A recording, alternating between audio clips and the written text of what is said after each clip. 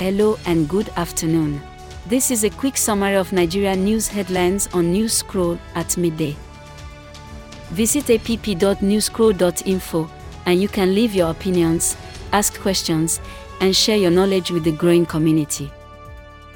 I am Lola, and today is November 16, 2022. Here are the top Nigerian news headlines, filtered from multiple sources.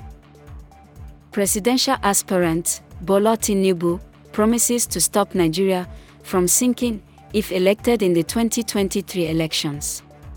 Report by Legit NG. Number 2, 100 days to the next elections, and INEC promises loyalty and credible elections. Report by Leadership NG. Our final three headlines are as reported by The Cable, The Nation, and The Will Nigeria. Number 3, the National Council on Privatization has approved a governance framework for the development of a $3 billion hydropower plant in Makurdi. Number 4, Nigeria's inflation rate hits 21.09%, affecting food prices.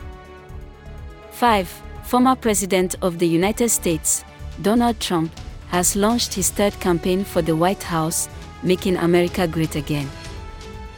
This rounds up midday headlines from newscroll.info. Visit app.newscroll.info to share your opinions.